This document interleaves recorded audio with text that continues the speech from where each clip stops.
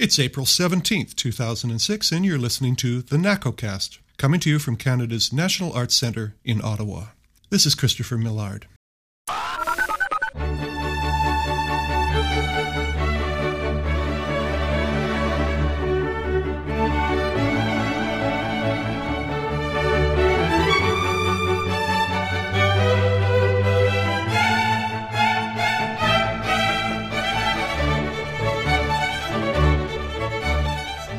This week, we're very happy to announce the first NACOcast contest.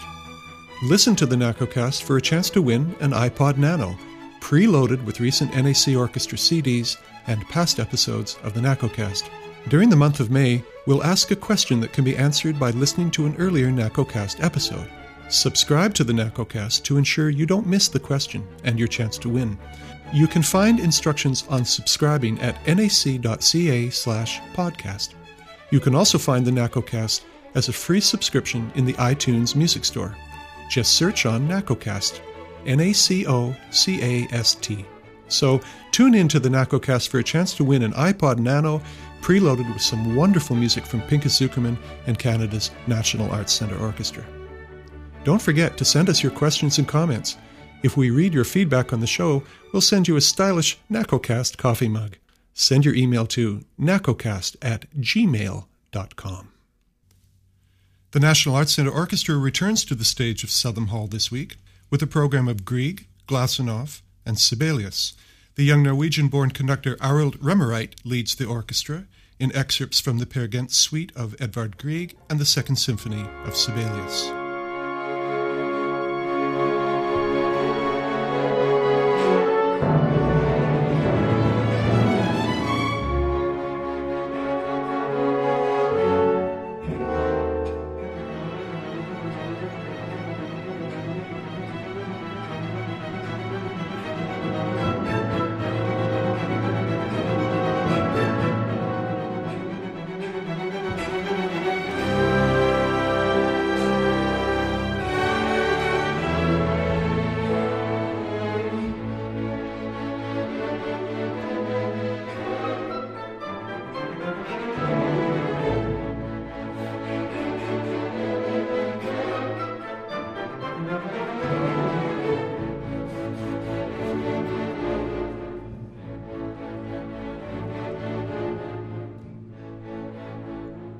Our concert also features the terrific young American violinist Hilary Hahn in a performance of the Concerto Opus 82 of Glazunov.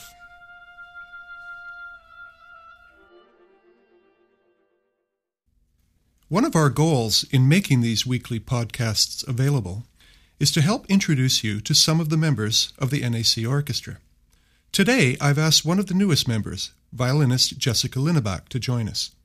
We're going to talk about the Glazunov Violin Concerto and perhaps some of the traditions of violin pedagogy. Jessica Linnebach was accepted to the world-renowned Curtis Institute of Music in Philadelphia, which was my alma mater as well, at the age of 10, and she remains one of the youngest ever Bachelor of Music graduates in the 75-year history of that school. While there, Jessica's primary teachers were Aaron Rosand, Jamie Laredo, and Ida Kavafian. At 19, she received her Master of Music degree from the Manhattan School of Music in New York City, where she studied with Pinchas Zukerman and Patinka Kopec. Jessica Linnebach, welcome to the NACOcast. Nice to have you here. Much. So, Glazunov Violin Concerto, is it a great favorite of yours? It brings a lot of memories. It was the first concerto that I learned at Curtis with Aaron Rosand. So it's very special to me, and it opened up a new style of playing and really exposed me to a lot of new things. Had you played, dabbled in Tchaikovsky or at that point? I had Sibelius, Tchaikovsky, sort of those concertos, but never Glazunov. I didn't know of it, but when I went there. So for a young violinist, where does Glazunov normally come in the study? I presume as a young violinist you begin with Mozart. Right. Mozart and Bach. Mozart and Bach, and then Bruch, those types of... Mm-hmm. And Glazunov, I learned it because I had sort of already learned the other big concertos, and I wanted to learn something that I hadn't learned before. So do you find the Glazunov Concerto as technically demanding as Tchaikovsky? Absolutely. I find that the Tchaikovsky Violin Concerto, it's much easier in terms of how it falls in the hands, that it sort of comes more naturally.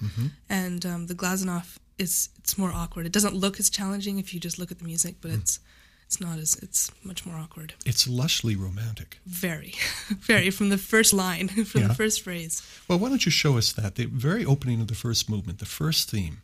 Give us an example of how this goes.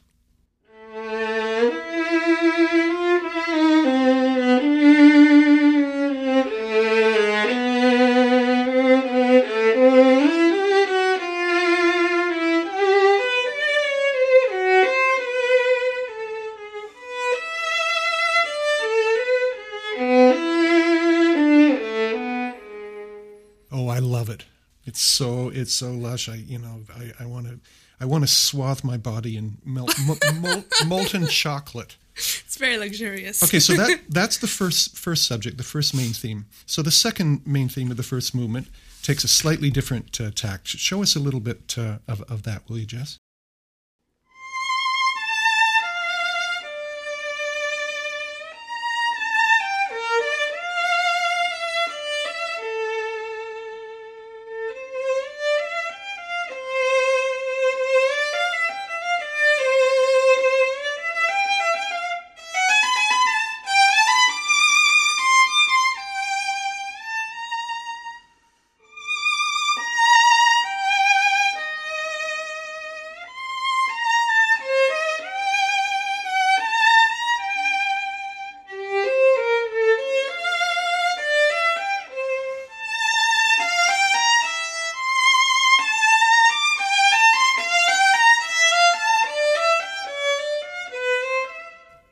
So, Jessica, one of the features of the Glazunov Concerto, in which it shares similarities with the Sibelius Symphony, we're also doing in this program, is that there are not divisions of the movement. The first movement goes directly into the second movement. Can you show us that lovely transition into the opening theme of the Andante of the Glazunov Concerto?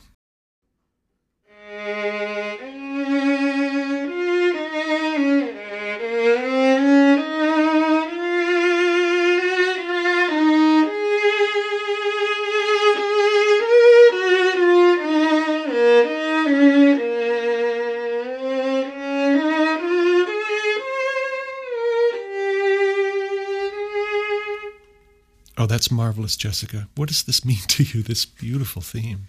Well, this second movement is in a much darker key. It's in D-flat major, so all of a sudden it feels much more lush, it's very harmonious, lots of different chords, and it just seems much deeper in terms of music and phrasing. Glazunov was interesting in his viewpoint of where he fit into the lineage of Russian composers, because he didn't really see himself as a nationalist, but very much wanted to fit into the grander European traditions. Exactly. To my ear, there's more Max Bruch in this than there is Russian school. Do you feel that too? Definitely. Yeah, it's not doesn't sound virtuosic. It's much more sort of lyrical and sort of. It is more like Bruch, just singing, very singing. Yeah. Okay, now we move on. Interestingly, in the Andante, there is a reprise of the second subject of the first movement, that second theme from the first movement. Show us that.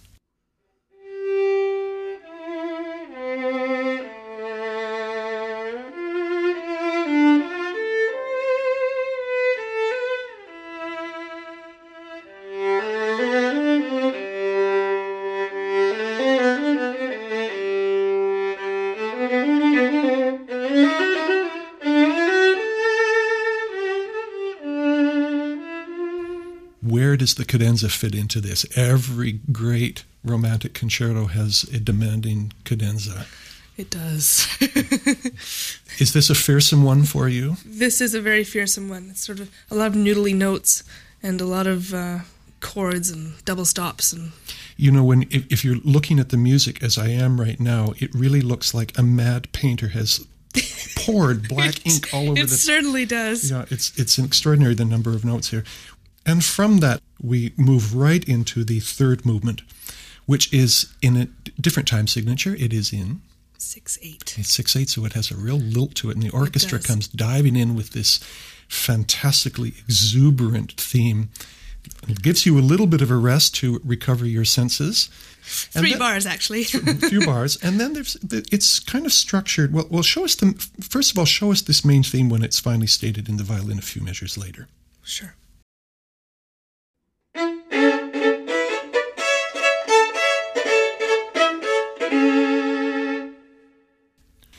Okay, Jessica, talk a little bit about the structure of this third movement and how the themes develop. Once the theme is stated, there are a few variations that he writes, and I'm going to show that to you now. Okay.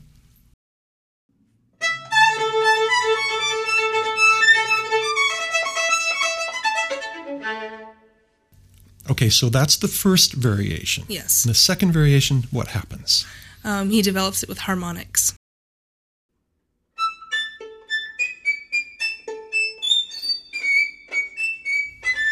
Okay, that's one of those moments in music where you wish you had chalk to mark the fingerboards, right? That's right.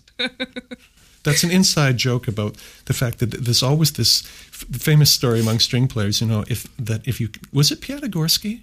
I'm trying to remember. I think it was. It was Piatigorsky, the great cellist, or maybe it was Emanuel Feuermann. I can't remember. One of those, anyway, talking about asking somebody in the orchestra for a piece of chalk where he could mark on the fingerboard exactly where his finger was going to go when he was switching up to a very high position for some very high note. The third variation. The third variation combines the first variation and the second variation. Okay. Sort of a short phrase. Show us that.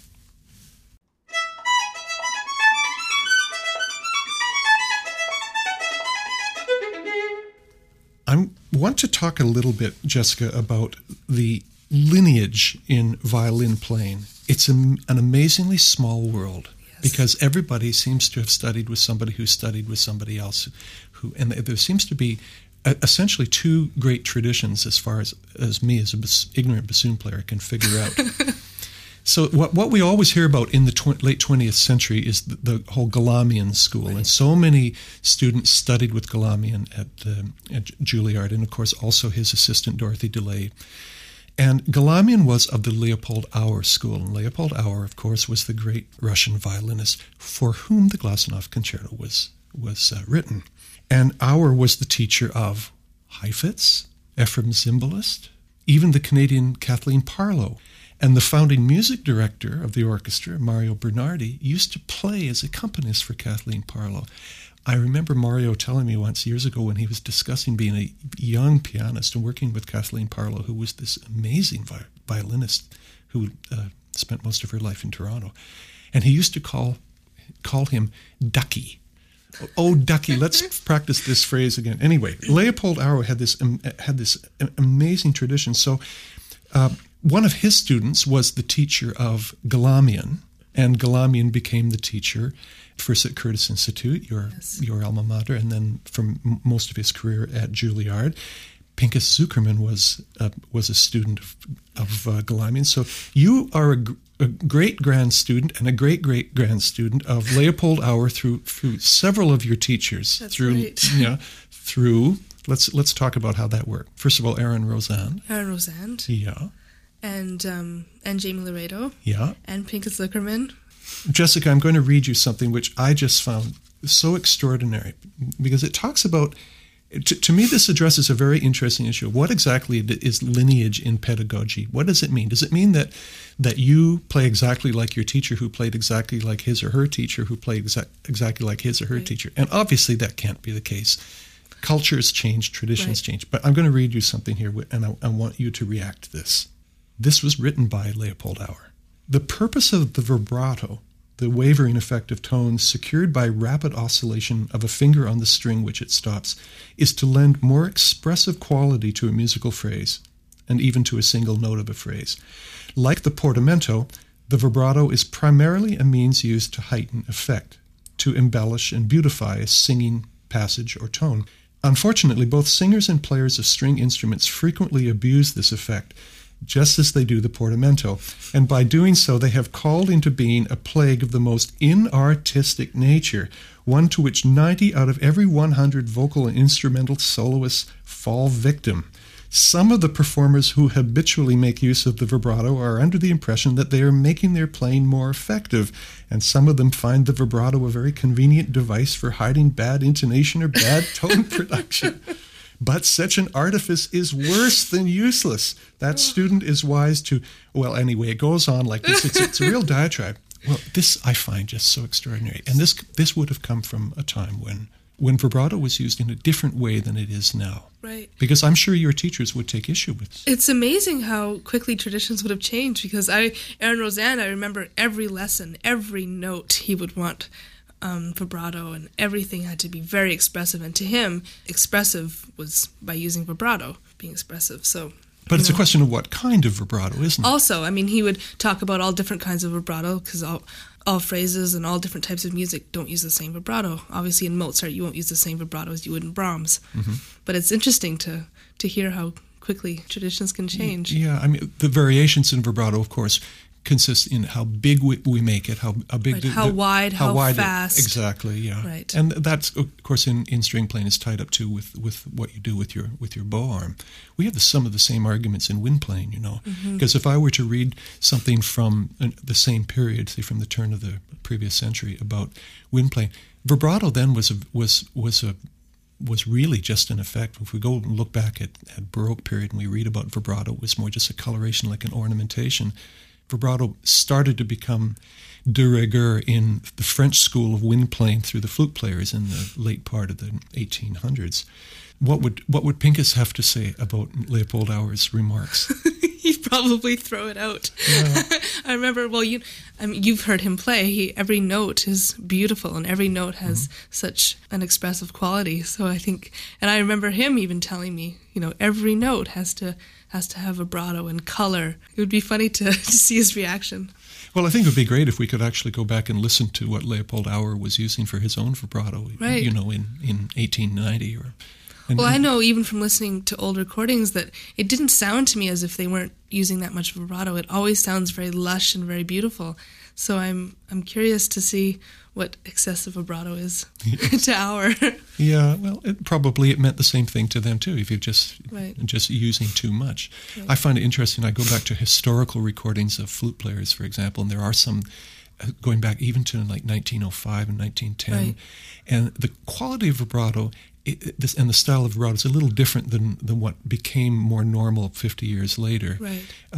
Much as there is some variety in vibrato in the human voice too. If you listen to the kind of even mid-century singing, if you listen to the kind of vibrato you have from Kathleen Ferrier in the mid-century to what you hear now, there's stylistic changes. Right. How exactly do you produce the vibrato on the violin? Oh, I think everybody's different and everybody learns differently, but it is a combination of wrist and arm.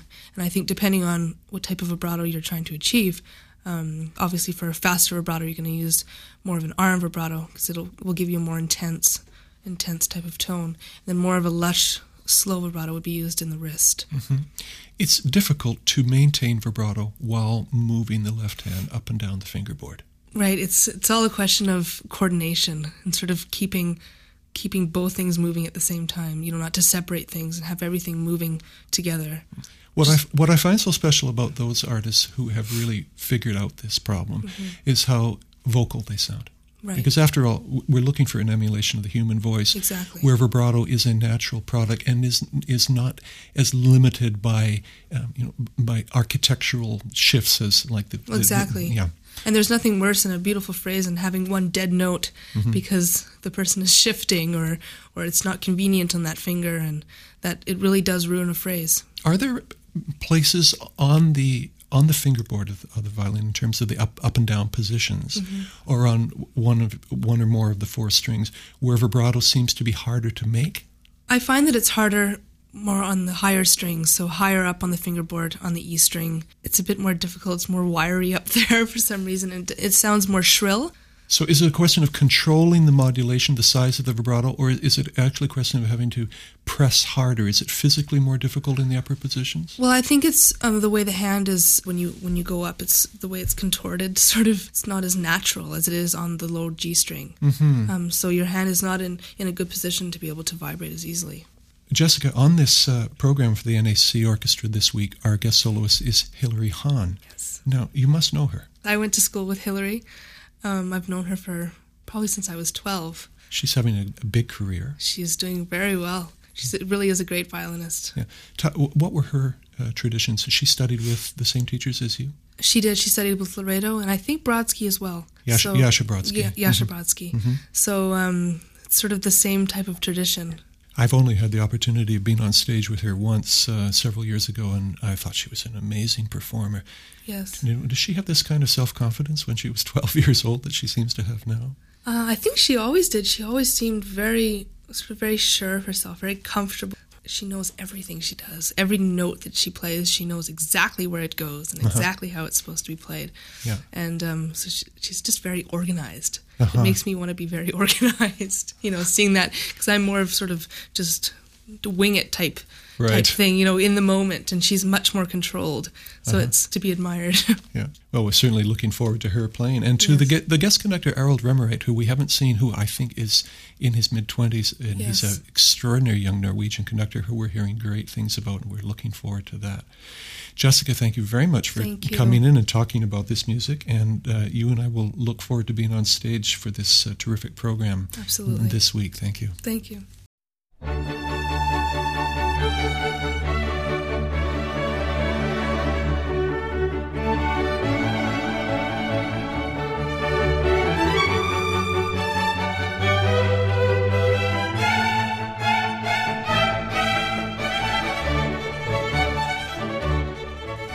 That was violinist Jessica Linneback. I hope that you'll be able to join the National Arts Centre Orchestra in our programs Wednesday and Thursday night this week. The guest conductor Harold Remmereit will lead the orchestra in Grieg's Peer Gynt Suite, the Glazunov Violin Concerto, and the great Second Symphony of Jean Sibelius. Thanks so much for listening to the NACOcast for this week.